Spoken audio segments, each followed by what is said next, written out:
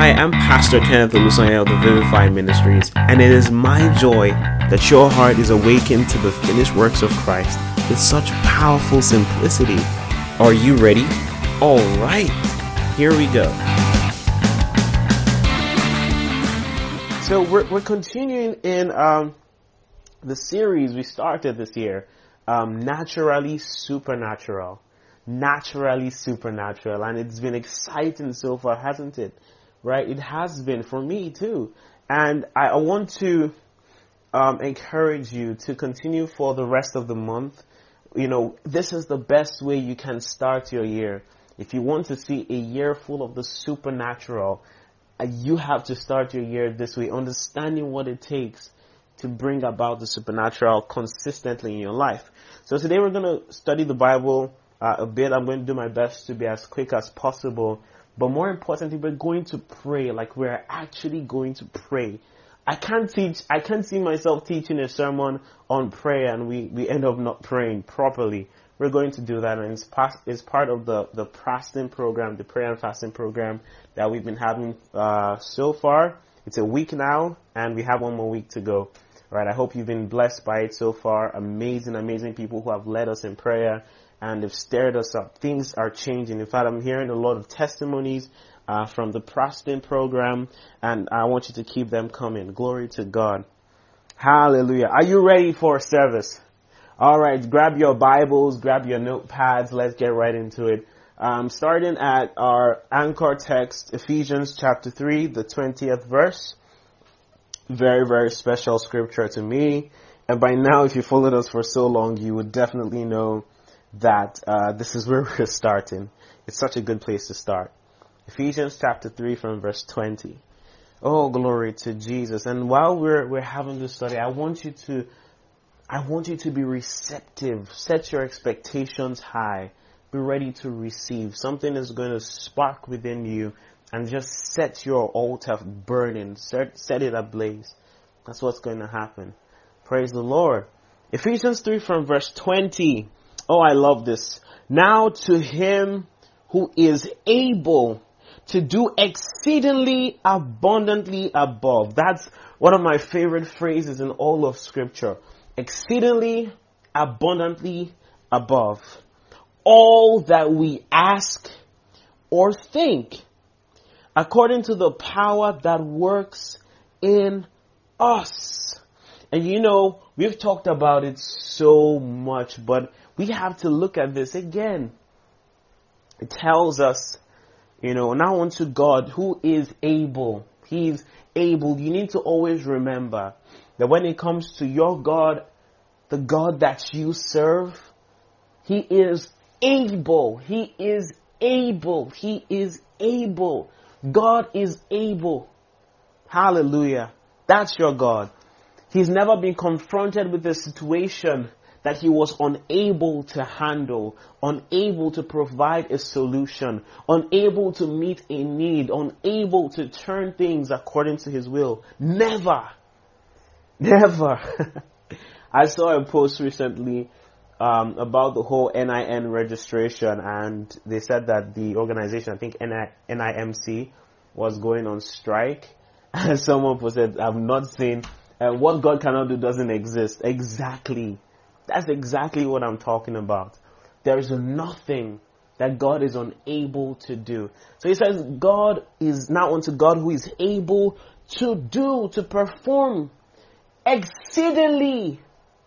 And I said it, if you have a threshold of things you expect to happen, maybe this is what you want to happen. Lord, all I want is just to enter into the university. All I want to do is just do my master's. All I want to do is get married to the right person.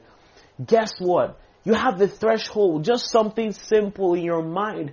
But what God is saying is, look, I can exceed your expectations. That's what exceedingly means. I can pass it. I can go beyond the mark you've set for yourself in prayer. I can do more. And the thing is that when God exceeds that mark, what does he do? He does it in abundance. Oh, thank you, Jesus. He doesn't just do it. Oh, boom. Okay, you said you wanted 1 million. Oh yeah, take. Boom. He will do it in such a way that it's abundant, it is sustainable. That's the God we serve. He doesn't do things in bits and pieces.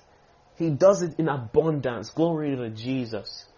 Abundantly above. It's such an exaggeration, but at the same time, it brings to light the extent of God's ability. If you can think of the biggest thing God can ever do, guess what? He can exceed it. That's the whole point of this. Your mind, as far as your mind can think and say, look, this is the biggest thing God can ever do. God is looking at you and saying, no, I can do exceedingly abundantly above all that you can ask or even think. Oh, that warms my heart. That warms my heart. It's such a powerful scripture. But the best part, the best part is that the power with which God is going to perform exceedingly abundantly above resides in you. It says, it is according to the power that works in you. Don't you see? That's you. This power works mightily in you. Glory to Jesus. So you see, Jesus was about to ascend. He had died on the cross, was buried, was risen from the dead for our justification and for our glory. Hallelujah. But you see, he spent some time with his disciples, and now it was time to go. And he was talking to them. He said, you know what? I told you about the Comforter. Remember, guys, I told you guys that I can't tell you so much. I can't explain. I mean, this 40 days I've spent with you on the earth after my resurrection. I've taught you some things, explained some things. But there is another Comforter who is going to come and lead you into all truth. You remember him, right? So you know what? You will receive power after he comes upon you. And you will be my witnesses in Jerusalem, in Judea, in Samaria, and to the utmost parts of the world. Acts chapter 1 verse 8. He reminded them of the promise. He said the Spirit will come. And when he does come, upon you and in you, you're going to receive power. So question, where is that power that was promised? Is it in you? Oh, I can't hear you. I really can't hear you. But I hope you're saying the answer. Is it in you? Of course it's in you. The days of saying, let the power of the Lord come down. Let the power of the Lord, oh Lord, come down and manifest those days. Now, those songs may be cute, they may be emotional, but guess what? They are inaccurate. They are unscriptural for the New Testament believer. You have that power residing in you. It's either it's true or Jesus was lying. Did you hear what I said? It's either Jesus was saying the truth or he was lying when he said that the fullness of his power now resides within you. Oh, that is huge. That is big. And many times people try to discern this power with their senses, with their feeling. I don't really feel so powerful today. They wake up in the morning, oh, my Lord, what a day. That was a deep sleep. I feel so tired. And someone tells you, do you know you have the power? Leave that one. Power care. Me that I'm tired like this. You can't discern power by just your feelings. The power of God is not just by electric shocks all over your body and goosebumps. That's not how it works. The power is there and it's only accessible by faith. By faith. It's a spiritual thing. It's not about your senses. So Jesus said, you will receive power after the Holy Ghost comes upon you. Newsflash, you have power, and it is mighty working power, the kind that can do exceeding abundantly above. Glory to Jesus. Are you excited? Because the truth is, a lot of believers ask questions about this power of God. They ask questions like, I don't feel the power.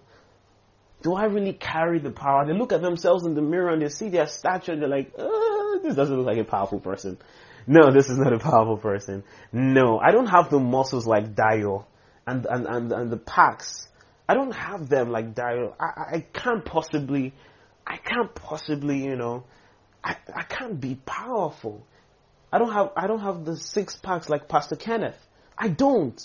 So I can't be so powerful. If you laugh at that last statement, oh, I will do exceedingly abundantly above all punishments you can think. Praise the Lord. That's a joke. But you see, you can't discern how powerful you are just by looking at you. And that's why a lot of people missed out on the power of God residing inside of Jesus Christ during his earthly ministry. The places Jesus went. There was even a time in the book of Matthew where he called out some cities that didn't receive his works. And most importantly, his hometown, Nazareth. He went to Nazareth where he was born, when he was, not where he was born, but where he's from, where his parents are from, right? He was born in Bethlehem, but his parents come from Nazareth.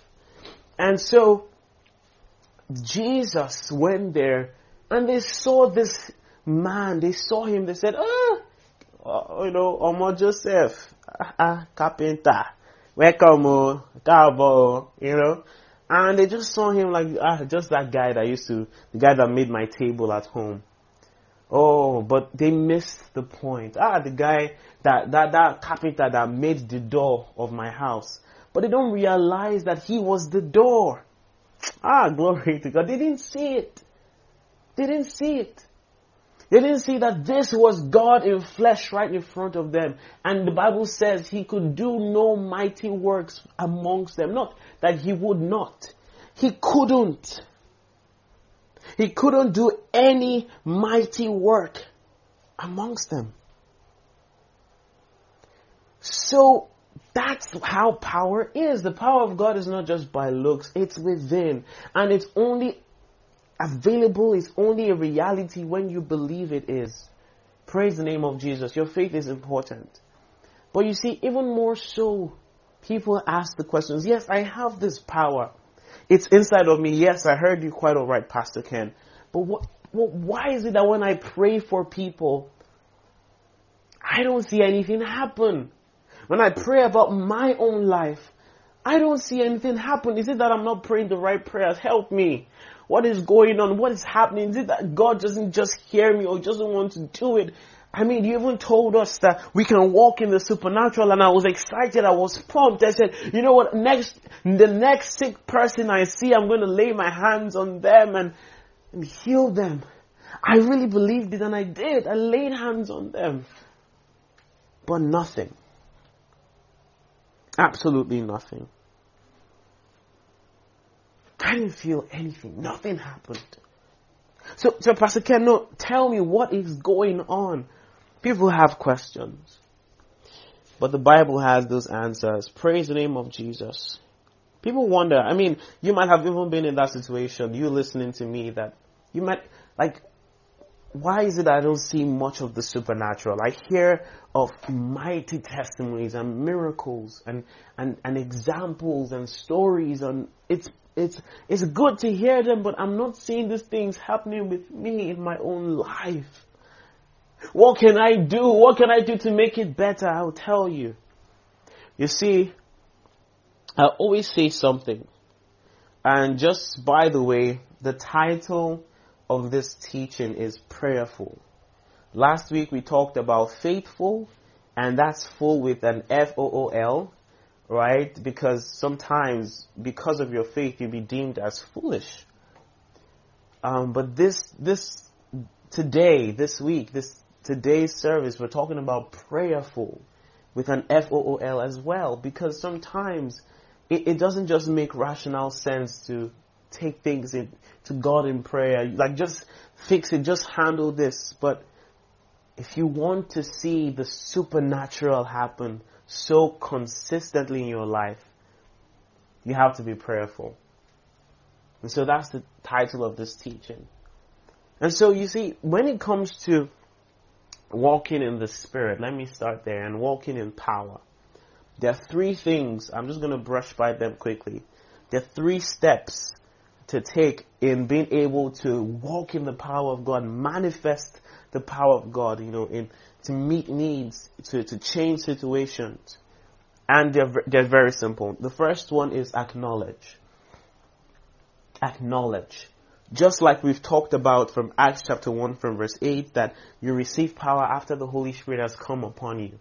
You acknowledge that fact. In 1 Corinthians 6 verse 19, Paul reminds the people in Corinth, he tells them, don't you know that your body is the temple of the Holy Ghost? It means the Holy Spirit is inside of you. He's there. And so that means that there is power, as Jesus promised.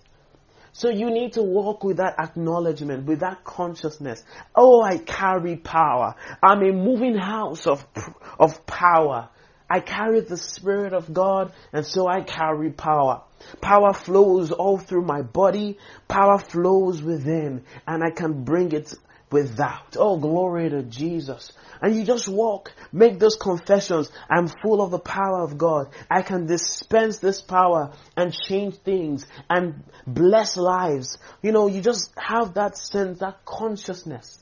Jesus had that consciousness. He was touched by the woman with an infirmity for 12 years. And she was healed, but he knew someone touched him. He was in a crowd and people were holding him and touching him and rough handling, but he felt that virtue left him because he was conscious. So be conscious of it. If I hold someone's hand with a handshake, power flows. If I give someone a hug, power can flow. And I think people hear the word power and they start to think of something.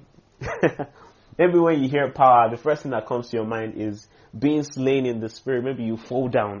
The power of God is too much. Don't always think of that. It's not a fearful thing, I promise you. The power of God is beautiful. It is good. It helps. It repairs. It mends. It changes for the better. It improves. The power of God will never pass over something and leave it the same way, leave it worse than it found it. No, it always makes it better. So the power of God is a beautiful thing, but you have to be conscious that you carry power. You're not waiting for God to come down and do it. He has sent you and He has given you the power to do it. Glory to God. That's the testimony of the New Testament. That is the testimony. You carry power by the Spirit of God. Hallelujah. So that's step one, acknowledge. Number two, prayer. Prayer. If you're going to see the supernatural happen consistently in your life, you must be given to prayer. Sufficient prayers. Consistent prayers. You need to give yourself to prayers, and we're going to talk about that much more. Don't worry, that's why we're here. And maybe for the longest time you haven't really enjoyed prayer. You've just been like, why do we have to pray? It's so stressful and boring. I mean, I'm praying and then by the time I'm praying, my mind is on, I need to watch the next episode of Cobra Kai or Bridgerton or whatever show you think of. Your mind is though, I need to go eat right now. Your mind drifts to Ade, and your mind drifts to Bisi, and you're, thinking of Chinedu in your prayer. You know these things. I'm getting into your business. I know. And your mind drifts and you don't remember what you were praying for again. You're like, this is not productive. Why do we even pray at all? Even if I pray, nothing happens. So what's the whole point? Then this is for you. But you see, it's inescapable. If you're going to see God's power manifest, you need to pray. You need to pray. Let me give you a scenario that I love so much. Power is like a kettle. It's like water in a kettle. Let's say you are the kettle, right? And there's water inside. For the power to get access on the outside, you would need to light it up on fire so that it turns into steam and the steam comes out. The fire you light underneath is the prayer. Prayer stirs up the power within so that it starts to flow without. Does that make sense? That's just an illustration to help explain this concept. Because God wants that you are dependent on Him. He wants that you trust Him even in the dispensation of His power. And that's what prayer does. Prayer shows, I trust you, Lord. It's your power that you gave to me, and I want to walk in it. Prayer does that. So that's the second step in walking in power. The third step is stepping out in faith. And we talked about that expressly last week. To step out in faith. To defy the odds and say, you know what, I'd rather be looked at, and be mocked than be disobedient. I'd rather make a mistake than be disobedient.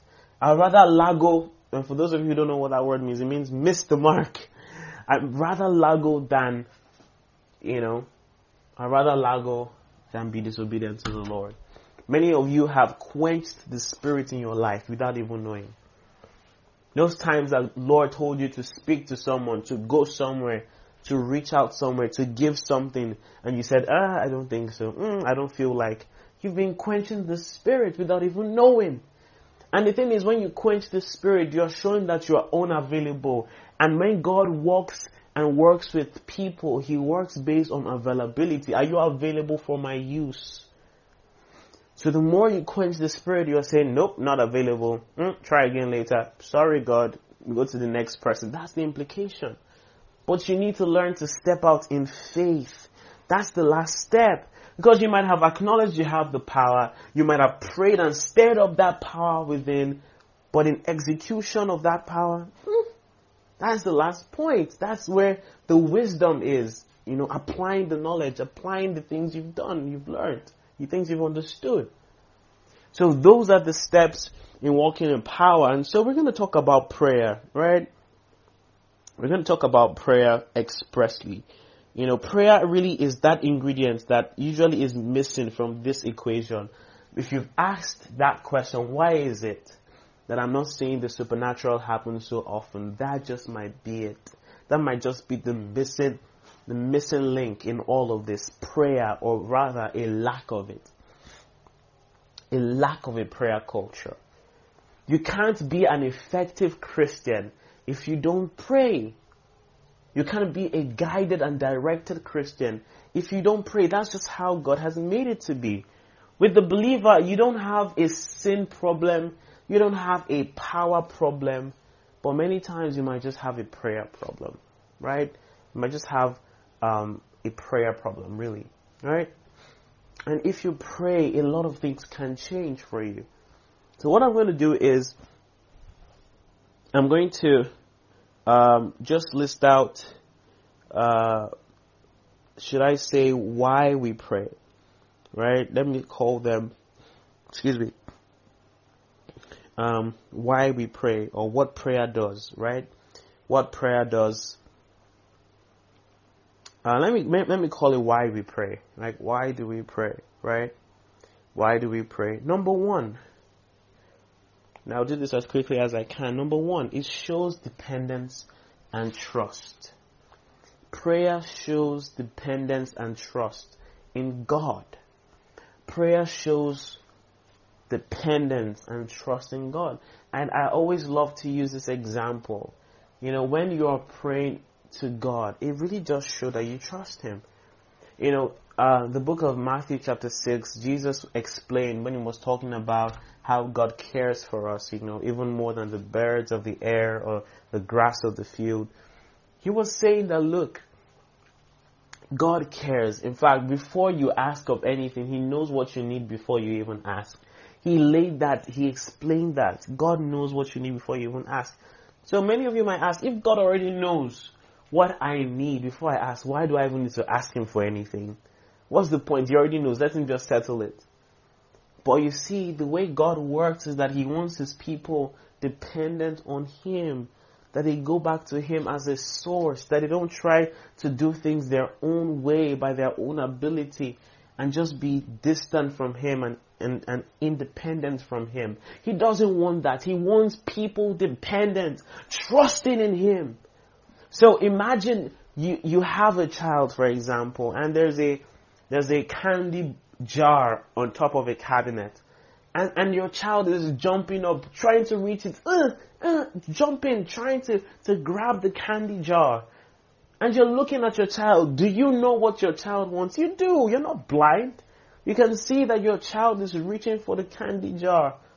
But the only time the child will get that candy jar is if the child can stop and look back at you and say, Daddy or Mommy, please can you help me with the candy jar? I just want to get one, or something like that.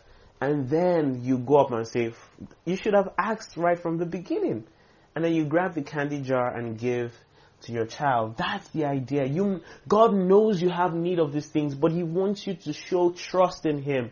He wants you to show dependence in Him.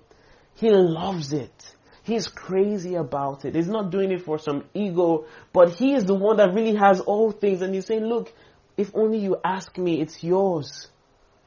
So that's why we pray, to show our dependence and trust in God. Number 2, prayer stirs up power. Prayer stirs up power. And I just talked about that now. It really does. I'm going to give you scriptural examples of how that is. You know, we have a very common example from the book of James, chapter 5, from verse 16. It tells us that the effectual fervent prayer of a righteous man avails much. It makes things work. It produces tremendous results, as the NLT says. So it does stir up power. It makes power available. Prayer makes power available. You need to realize that in that verse, it was talking about you. You are that righteous man. You are that righteous man. And you might be feminine, but you are that righteous man. It's you. Because in Christ has made us His righteousness. He's given us His position. He's allowed us to stand in His stead as ambassadors. So you are righteous. Say, I am righteous. I want you to say right now, I am a righteous man. I am a righteous man. And my prayers are effective. Come on, say it like you mean it. I am a righteous man. And my prayers are effective. Glory to Jesus. So prayer does stir up power. That's number 2. That's number 2. What's number 1? It shows dependence and trust in God. We pray because it stirs up power. Number 3, prayer changes situations. Prayer changes situations. Oh, when people gather to pray even, oh my Lord, it changes situations. A very typical example at the top of my head from the scriptures is a time where Peter was imprisoned. He was arrested, he was imprisoned, right? And he was being persecuted. And the church gathered together and they prayed and prayed. The intention was they were going to pray till he was released.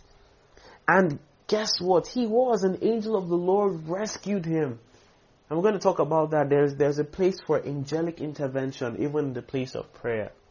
And so the angel released him. He came to the house and one of them tried to open the door and like, oh no, Peter's angel, Peter's spirit is here. You know, and they were not sure if it was Peter, but he was the one, live and direct. It was so supernatural. They were still praying, like Peter met them praying. Oh, that is powerful. That is powerful. So it changes situations. What would have happened if they didn't pray? That's the question.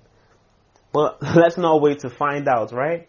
You don't wait to find out what happens if I don't pray about something. Pray about it.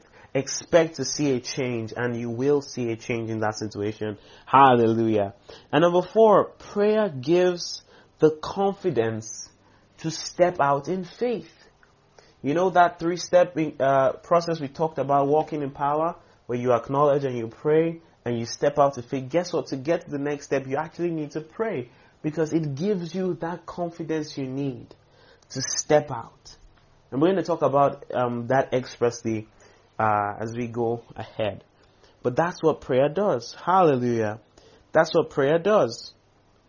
And I'm going to talk about the different outcomes of prayer. That's where I'm going to go to next. Before I start to give some examples of what prayer should look like. Right?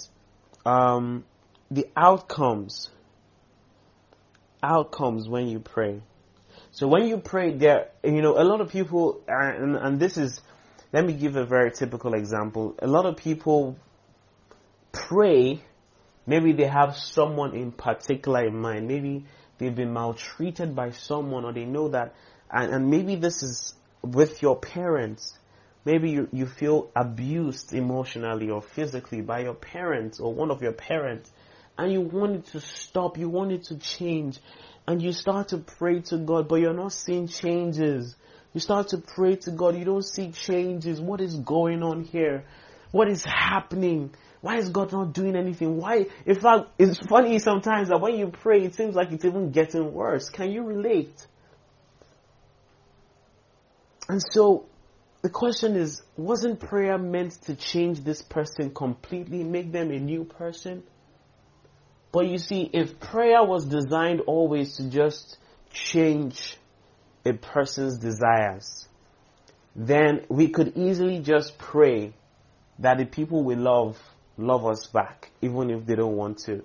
Almost like making it happen against their will. But prayer is not designed to manipulate a person's heart or just change their desires. That's not exactly what always happens. There are exceptions where that might be the case. But I'm teaching you this so that you know what to expect when you pray. In fact, some of you have had your prayers answered, but you just don't know it because you didn't expect them to be answered in that way. Did you get what I just said?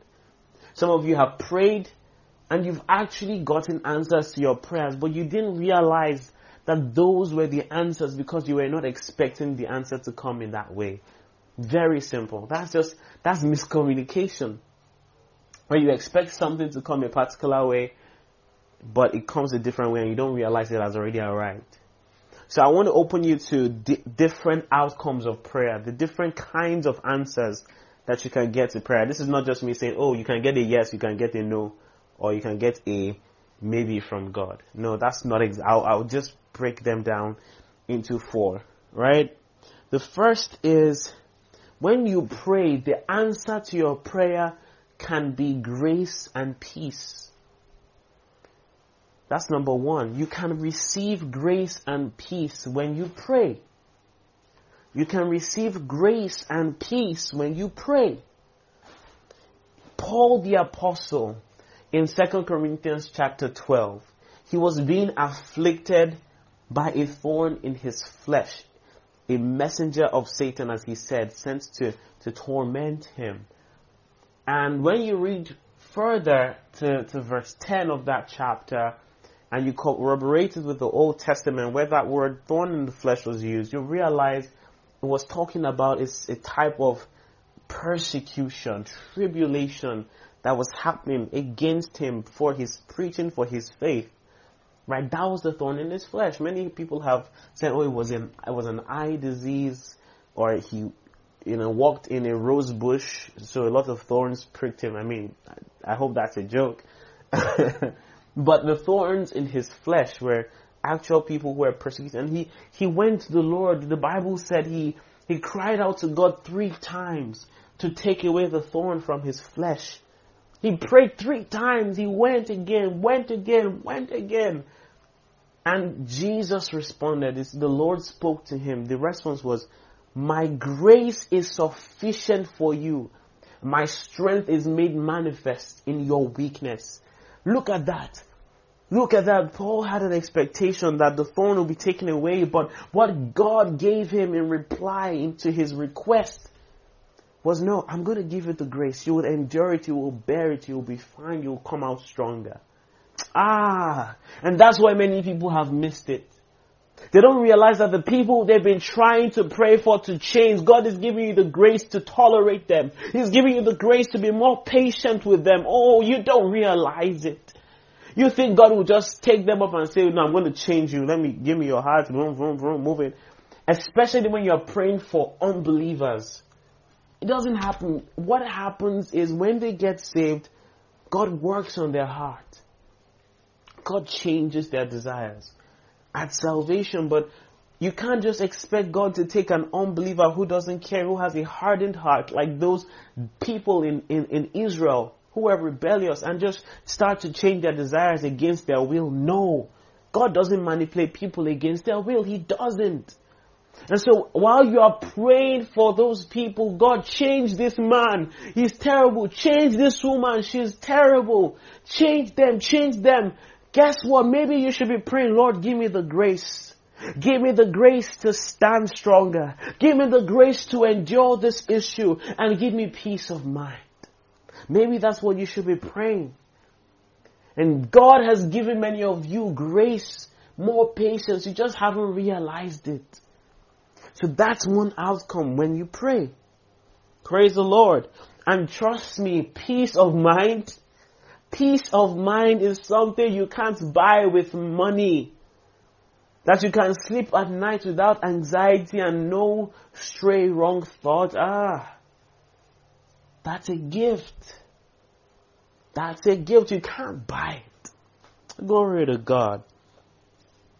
The second kind of outcome that you can have when you pray is acquiring wisdom. Acquiring wisdom. What did I say? Acquiring wisdom. Fantastic. Acquiring wisdom. Now, maybe you're in a situation where you're like, God, I need this to change. Maybe I'll give you a typical example. Right? Maybe I'll use the same parent issue. Maybe, I don't know why I'm hitting so much on this. Maybe there's just something you're not so happy about with your parents. They are too overprotective. Maybe that's it. And they just don't understand. They're always on your case every time you try to do the right thing, but they're always just disappointed or complain, or just aren't pleased. And you're praying, Lord, do something about this. Lord, please hear my cry.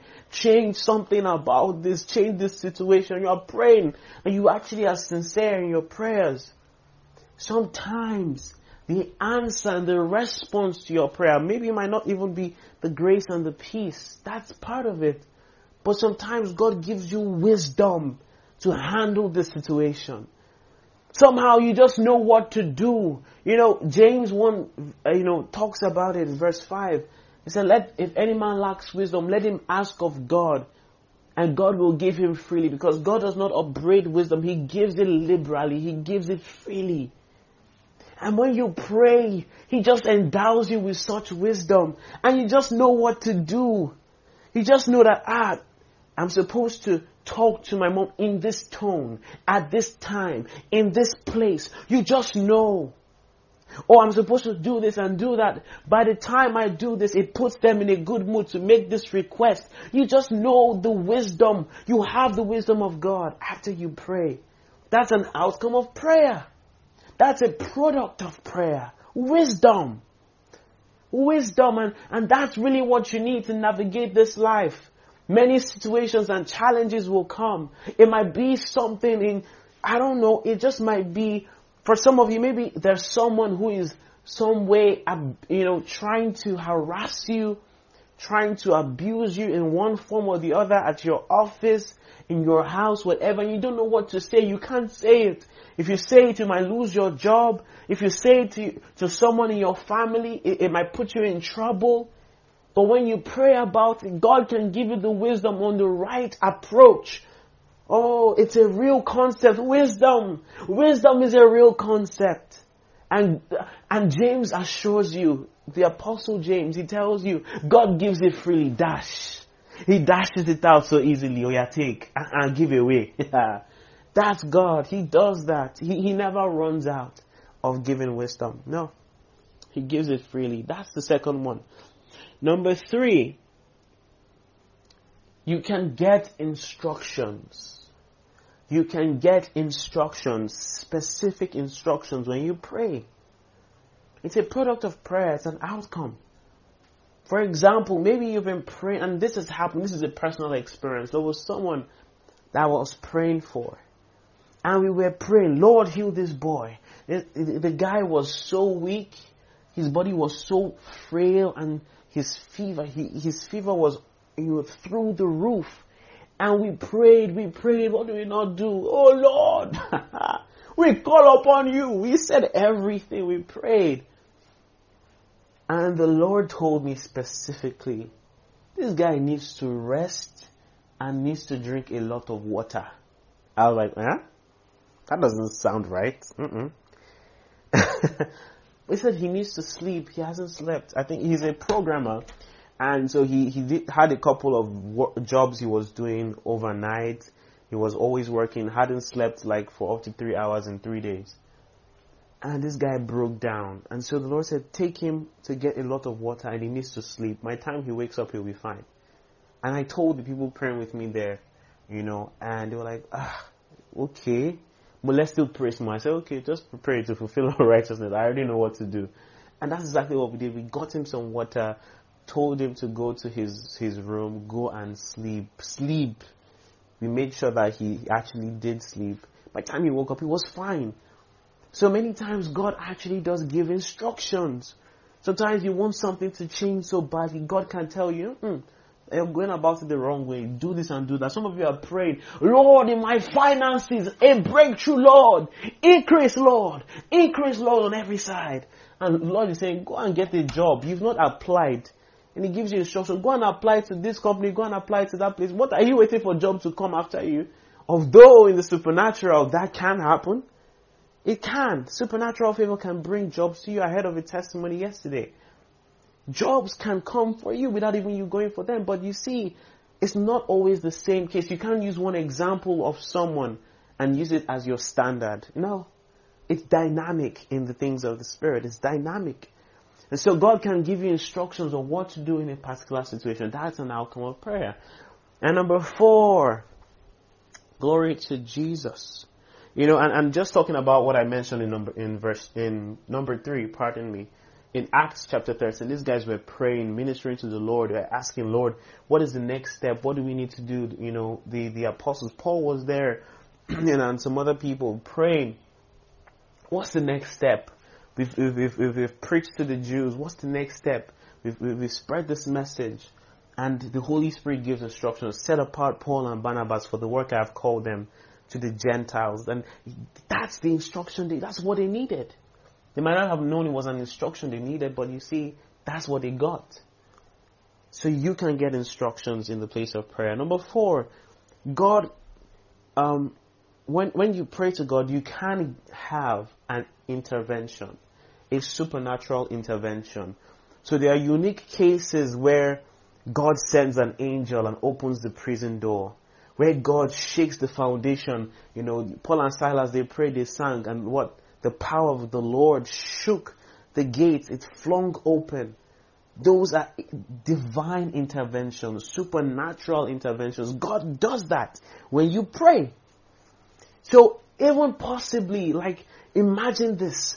Paul was on the road to Damascus going, and what happened? A bright light, the Lord Himself appeared to Paul. That's a divine intervention. And so maybe you've been praying for that family member.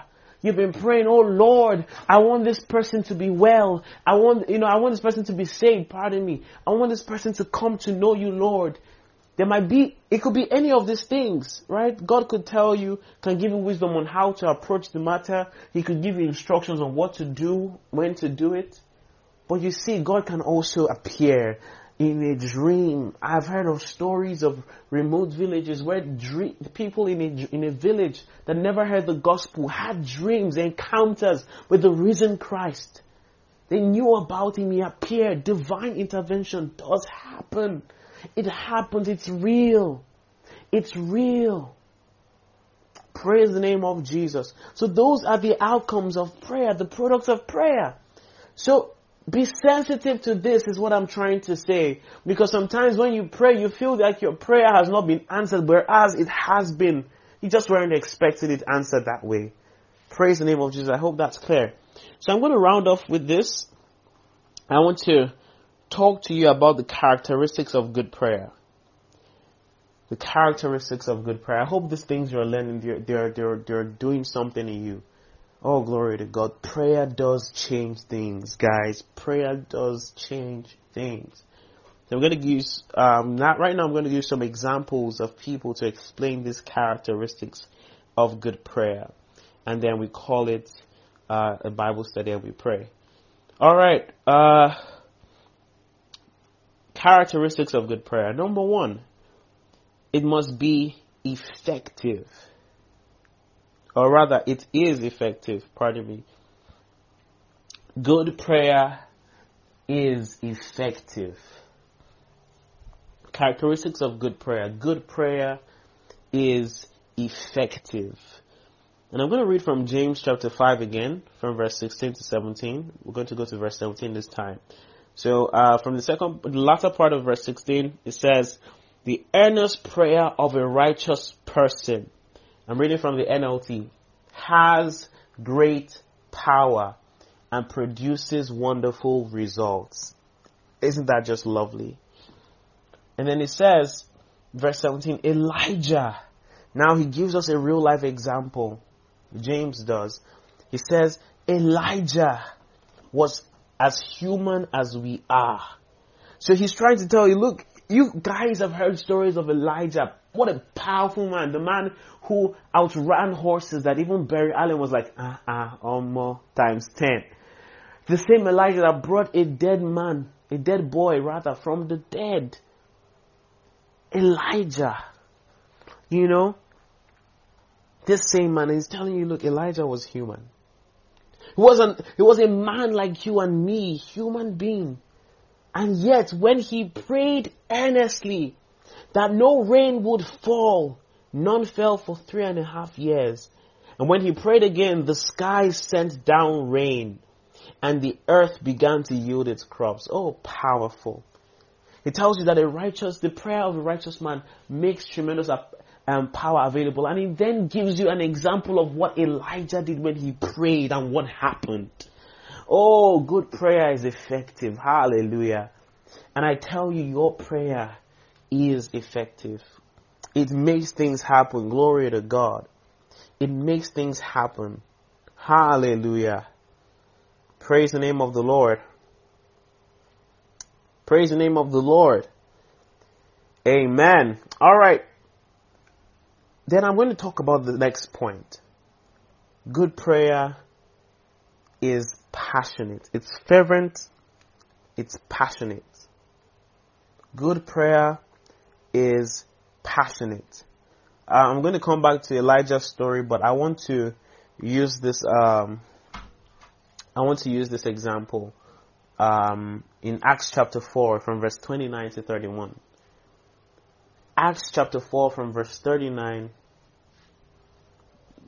From verse 29 to verse 31. All right, are you there? And now, Lord, behold their threatenings. Backstory, the early church was being heavily persecuted. So persecuted that it was becoming difficult to preach the gospel anywhere. Many of their leaders had been arrested, beaten, and they had prayed. They're like, Lord, behold their threatenings, and grant unto your servants that with all boldness, that, they may speak your word, by stretching forth your hand to heal, and that signs and wonders may be done by the name of thy holy child Jesus. And when they had prayed, now, the kind of prayer that you will pray that will yield what you're going to see, it has to have been a passionate, fervent prayer. These guys were at the brink of death. They were being persecuted. They were being, tortured, many of them. And the Bible says when they had prayed, the place was shaken where they were assembled together. And they were all of them filled with the Holy Ghost. And they spoke the word of God with boldness. What they had asked for, they said, no, we need boldness. We're getting scared because of these persecutions. By the time they prayed, the whole place was shaking, the Bible says. With such, their fervor was clearly seen in the way they prayed. They prayed, the place was shaking. And the Bible says they were all filled with the Holy Ghost. Hallelujah. That's what good prayer looks like. It is passionate. It is fervent. Glory to God. Hebrews chapter 5 verse 7 says something similar about Jesus. Hebrews chapter 5 from verse 7, 5 verse 7. It says, in the days of his flesh, he offered up both, this is talking about Jesus, by the way. In the days of his flesh, he offered up both prayers and supplications with loud crying and tears to the one able to save him from death, and he was heard because of his piety. Just look at that. Your Lord Jesus, He set the example. He offered up both prayers and supplications with loud crying. Was it silent crying? Was it mumblings under his breath? Loud crying and tears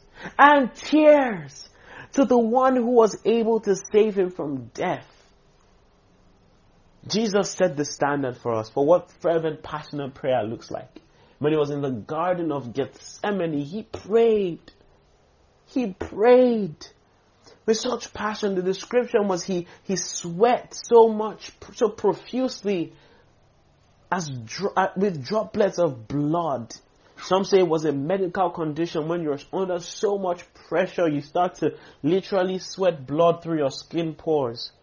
He was under such agony, but he prayed with a loud voice, with tears, with sweating. And after he prayed that prayer, but let your will be done, the Bible says angels came and ministered to him and strengthened him. Glory to God. That's the ministry of angels. Hallelujah. But you see, if you're going to pray well, your prayer must be passionate. Now, I'm not saying that you always have to shout at the top of your voice for God to hear you because he's so far away. That's not the point. Because the occasion demands it. The occasion demands that you be passionate in your prayer. You be fervent. It's important. It carries weight when you are fervent in prayer. Praise the name of Jesus. Hallelujah. Number three characteristic of good prayer. Prayer must be persevering. Good prayer is persevering. Good prayer is what? Persevering. Now, it's very easy for you to say a prayer and say, Lord, do what you've done. Do as you will. You are good. You are kind. Amen. That's it. And you just say, nothing has happened. What's happened? What's happening? Did I pray well? But you see, the good prayer is the kind that is persistent. Good prayer is the kind that stays long, that endures long. Good prayer is the type that does not stop at the slightest sign of contradiction, where it feels like nothing is happening. Good prayer continues nonetheless. And I'm going to give you a good example. Let's go to the book of, open your Bibles with me now. I want to show you something, before I go to this book. We're going to go to 1 Kings. But before we go to chapter 18, I want us to see something in chapter 17. Go there with me quickly. Let's do this. 1 Kings chapter 17. Oh, glory to Jesus. I see many of your prayer lives taking a new turn. I see it. I see embers of fire being groomed on your altar. I see it. Thank you, Lord. Hallelujah. Hallelujah. So in 1 Kings 17 from verse 1, where we see Elijah appear on the scene, the Bible says, and Elijah the Tishbite. That's 1 Kings 17 verse 1. And Elijah the Tishbite of the inhabitants of Gilead said to Ahab, and Ahab was the king at the time, as the Lord God of Israel lives, before whom I stand, there shall not be dew nor rain these years, except at my word. So what you see is a prophet called Elijah. He just comes out into the scene and proclaims before the king. He says, see, as long as the Lord God of Israel lives, before whom I stand, see, there will not be dew, there will not be rain for these years. And you see that it's 3.5 years he was talking about. No rain! No rain! Nothing. Your crops will die. There will be drought in all of the land. No rain. And now when you see him, you'll be like, this man is powerful. You just have to speak the word. Like Jesus said, say to this mountain and be moved. And you'll be like, where did he? That means, positive confession is what it is. You say what you want. You have a positive mentality. You just make things, speak things into existence. Relax. Relax. Relax. Relax.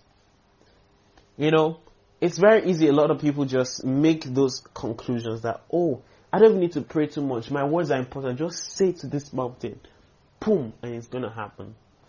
But let me show you something. Go to 1 Kings chapter 18, the next chapter. The next chapter right after this one. 1 Kings chapter 18, from verse 41. From verse 41 to 42. Are we there? From verse 41 to 42. So now, the time of the 3.5 years was already coming to an end at this time. So, Elijah had to make it come back, right? Had to make the rain come back. And see, the Bible says in verse 41, and Elijah said unto Ahab, get thee up, eat and drink. That means celebrate, stop fasting, eat and drink, celebrate. For there is a sound of abundance of rain. So Ahab went up to eat and to drink. And Elijah, what did he do? He went up to the top of Carmel, that's a mountain, and he cast himself down upon the earth and put his face between his knees. That's a posture. That's a posture that is difficult. How many of you have tried that before? To bow your face in such a way that it's between your knees. Oh, that's serious. That's serious. And guess what he was doing? He was praying. He was praying that the rain will return. How do we know he was praying? From James 5 that we read. James 5 from verse 16 to 17. It says, Elijah was human just as we were. And yet he prayed earnestly that no rain would fall. But when you saw in 1 Kings 17, it didn't look like he prayed earnestly. He just spoke. It's because behind the scenes, before you step out in faith to speak, you must have prayed. You must have stirred up that power in the place of prayer. And when you come out, oh, you best believe that things will change.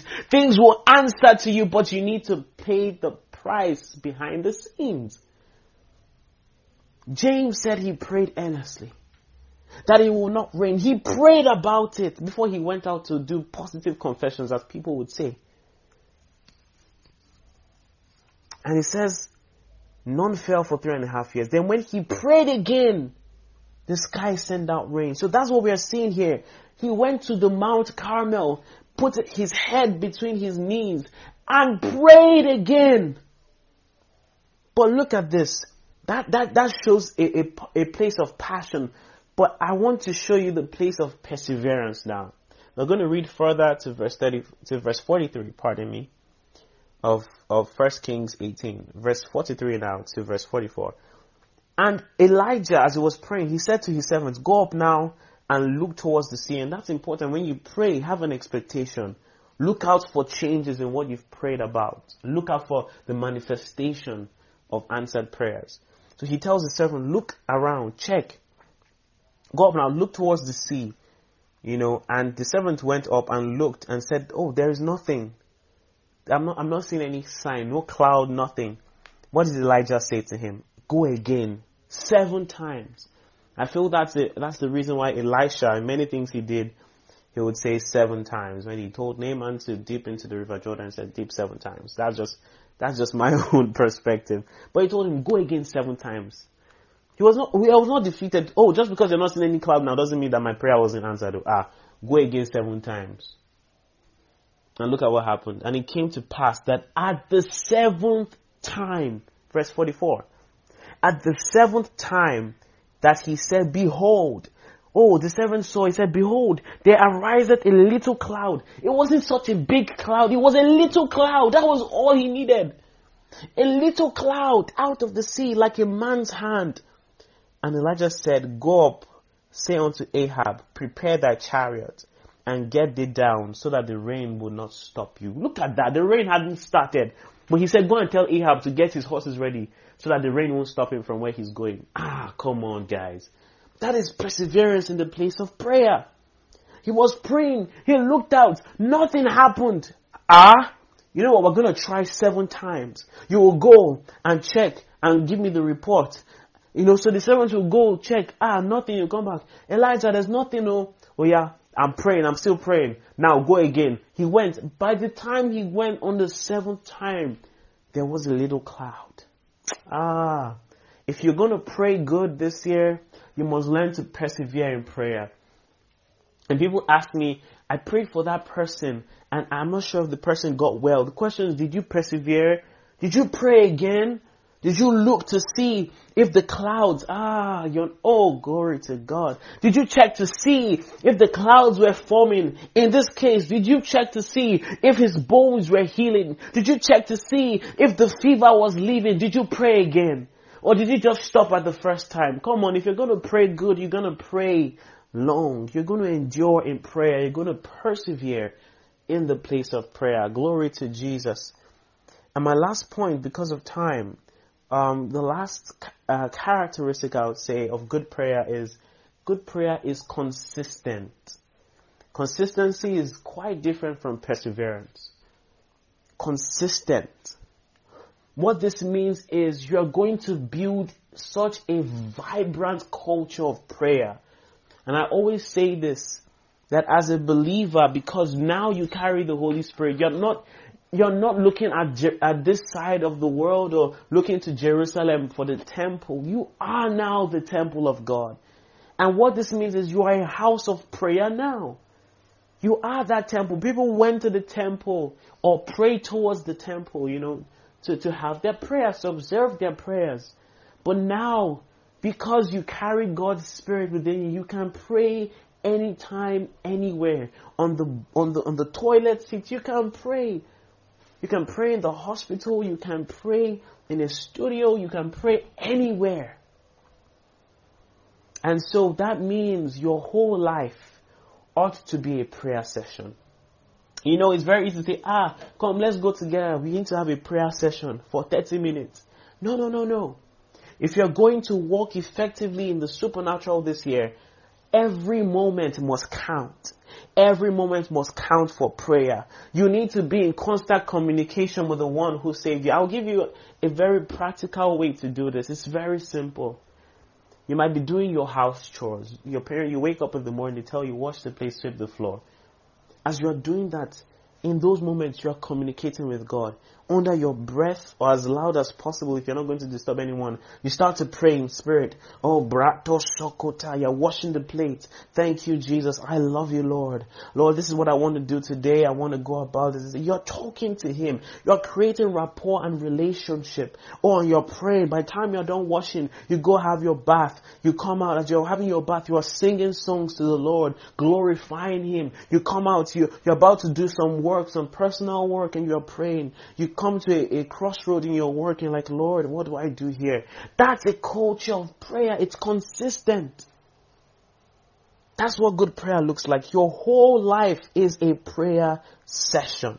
It ought to be. It ought to be. You're not just having different pockets of prayer in your day. How is it in between those times? Are you still communicating? It's important. It's important. Praise the name of Jesus. So I'm just going to use our Lord Jesus Christ as the perfect example for consistency in prayer. I'm just going to show you different places where it was mentioned He was praying.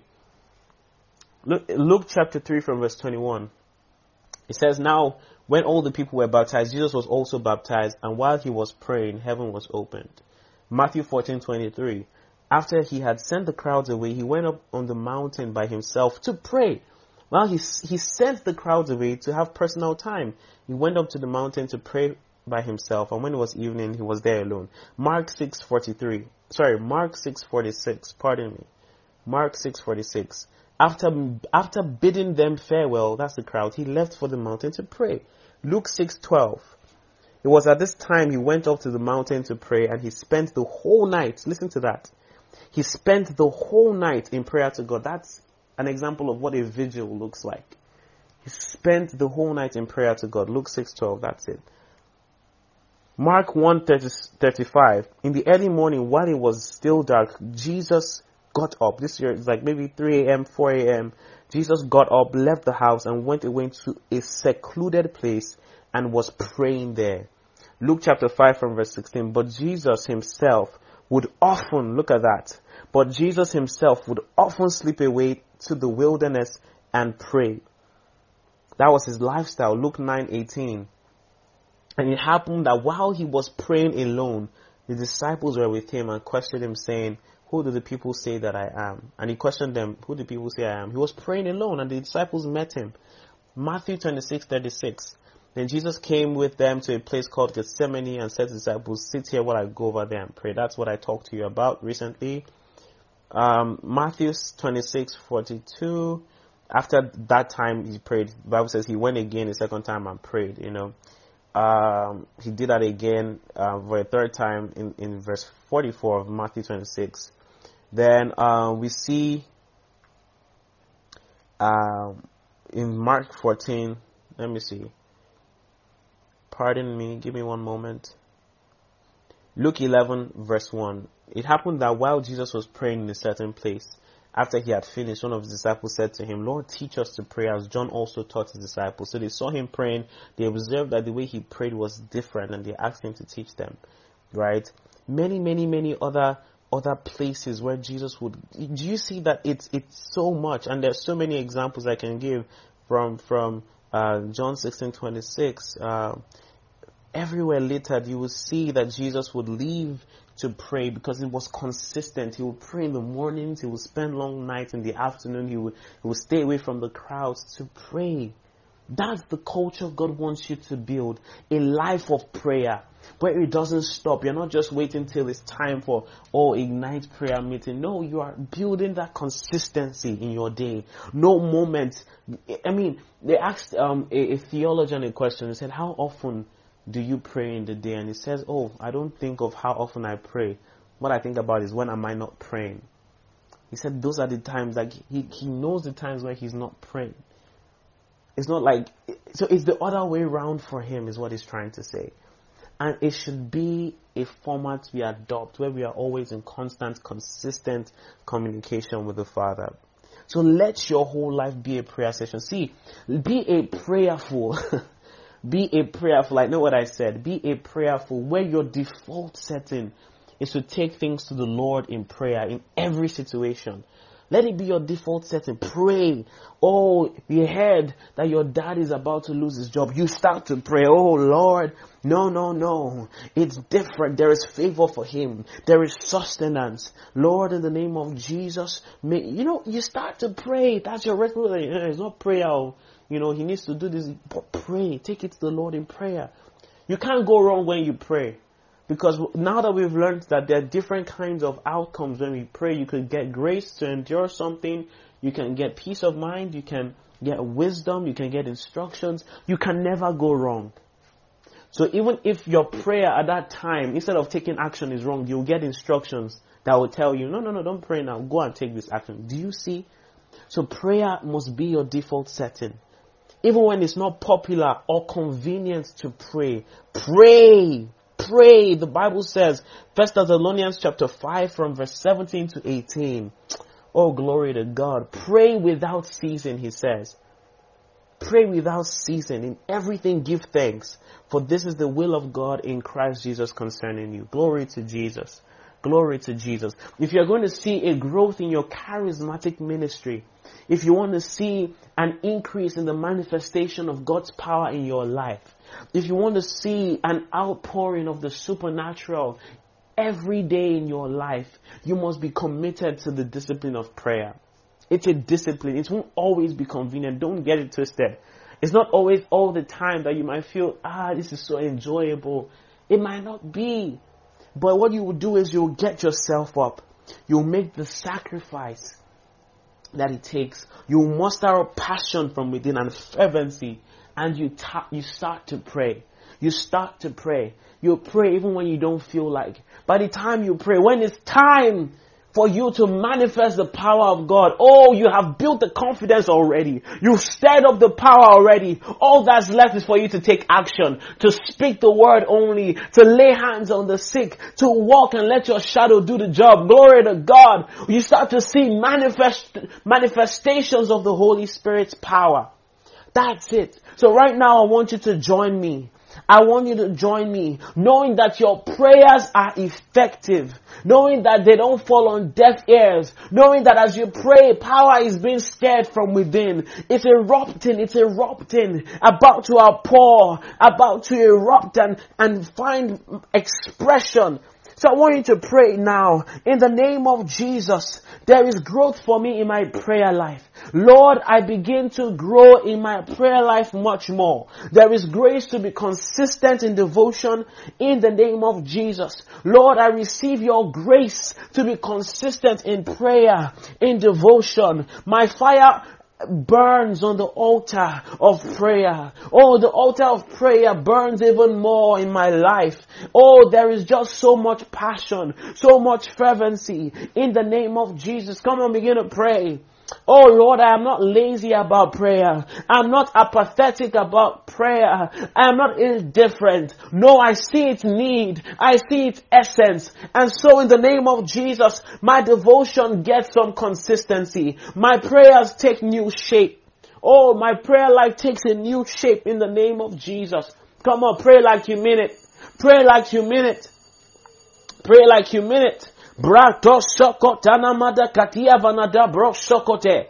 Jete ketia banarus botoko tonadia bakatana. Jete ketene de bene de bekasia. Brokoto sokoto no manadia bakate. Brete kete. Brokoto savusha. My prayer life will not suffer. Oh, I am disciplined and I am dedicated. My profiting will appear to all. I am disciplined and dedicated in the place of prayer. My profiting will appear to all. It'll be obvious because the truth is prayer is discernible. Prayer is discernible. I can know if you pray. Oh, in the name of Jesus, my prayer life takes a new turn. Oh, my prayer life goes up a new level. I am more consistent. I am disciplined. I am dedicated. I pray ever more consistently. Oh, I pray with all perseverance. I pray with all passion. I pray with all effectiveness.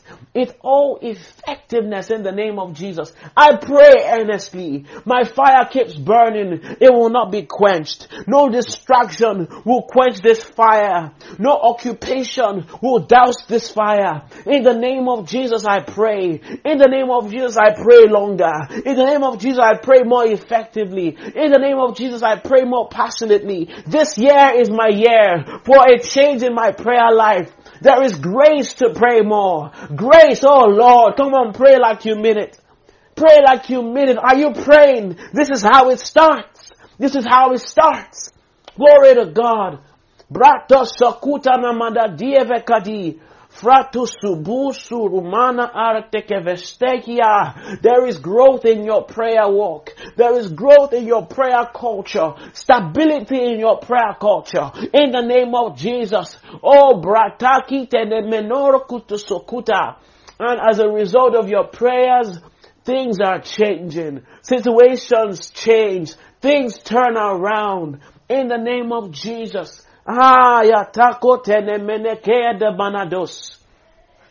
This year I'm prayerful and a prayerful. In the name of Jesus. My default setting is to take things to the Lord in prayer. Even when it's not popular. Even if I'm laughed at. I pray even more. I pray even longer. Don't get tired now. Use a few seconds you have and pray, pray, pray. Broto sokotona dakia tede. Bratutu mana barana akteke visto kuta arabanati. Jototo kuvarabana akteke veneti kasi. Glory to God, glory to God. Barakatatase, barakatatase. Jotokoto mono borukutunama. Jeteketene medebakiata. Thank you, Lord. Hallelujah. In Jesus' mighty name we have prayed. Now we're going to the second prayer. And we're going to pray that, Lord, now is the time this year to step out in faith even more. After I've settled things in the place of prayer, Lord, I step out with boldness. The kind that even I can explain, the type that passes understanding. Boldness to step out in faith. This year there is no sick person that I come across that I won't be able to heal. I will give precise words of knowledge and wisdom. I prophesy. I work miracles frequently. Oh Lord, I stop just trying to play it out in my head. But once the need arises, I meet it immediately. My faith is unfailing. It stays strong. Come on, begin to pray this. I step out in faith more this year. Nothing is impossible for me. With you, with your power available, all things are possible. All things are possible for me. Brakoto seketenemendo soru imbatata teketetemenere bakurotus. I step out in faith more. I step out in faith more. This is that year. This is that time. I walk in the supernatural. I've settled things in the place of prayer. I settle things in the place of prayer even more. And by the time I'm done and I step out in faith, oh God, it's only testimonies. We hear testimonies, miracles, supernatural happenings. Oh, that's my life. This year, that's my walk. This year, that's my talk. I step out in faith. I step out in faith. Nothing wavering. Nothing wavering. Full confidence in your ability within. Full confidence to be able to deliver exceeding abundantly above in measures of the supernatural. I do that, Lord, effortlessly. In the name of Jesus. Oh Lord, I walk in the full bouquet of the gifts of the Spirit. I walk in the full bouquet of the gifts of the Spirit this year. Oh, there is a raw manifestation of power because, Lord, I am ready. I step out this year more. I come out of my comfort zone more. I break out of my shell even more than ever before. Shy, that's not me. I am bold in the Lord. I am confident in the Lord. I am not shy. I am not a coward. I am not timid. In the name of Jesus, I am bold in the Lord. I am confident in the Lord. I am strong in the Lord. In the name of Jesus, nothing is impossible for me. Nothing is impossible for me. I will say to these mountains, be moved, and they are moved. I move mountains. Glory to God. Glory to Jesus. Oh, I move mountains. Are you excited? Are you expectant? I move mountains this year. Lord, nothing is impossible for me. With you, all things are possible. But I step out.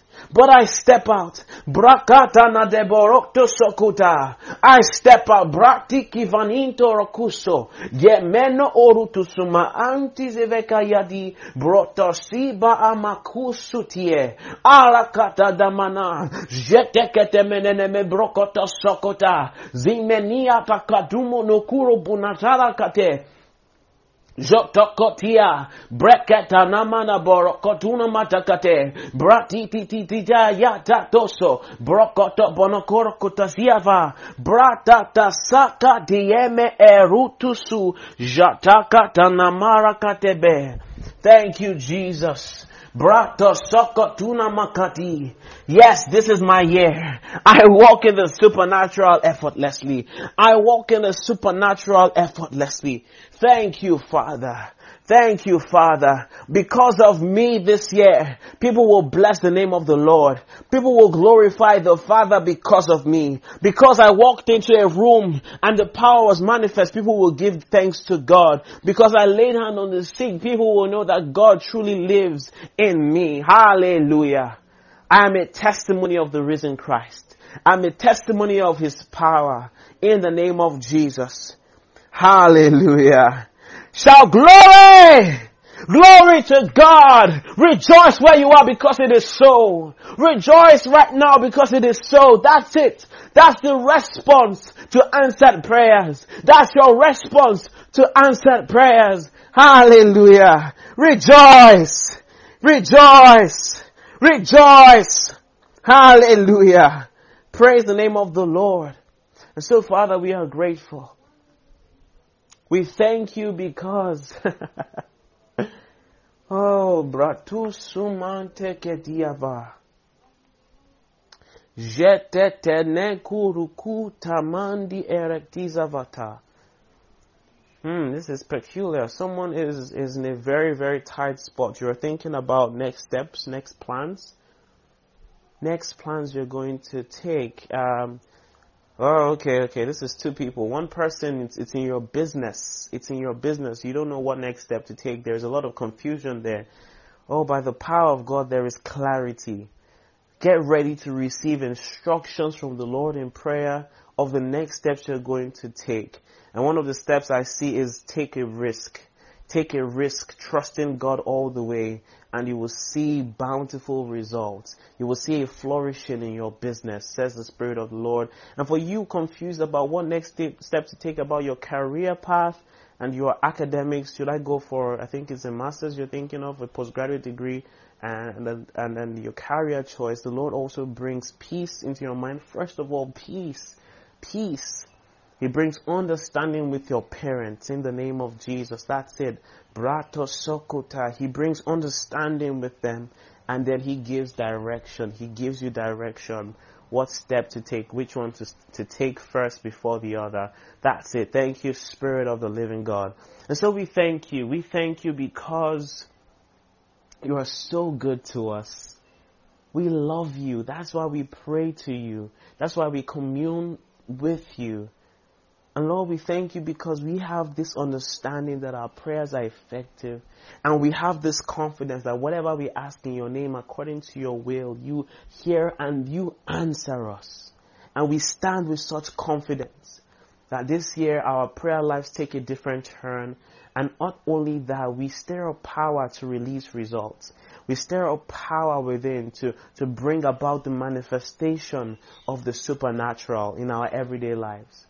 And so, Lord, now, here on out, the supernatural is natural for us.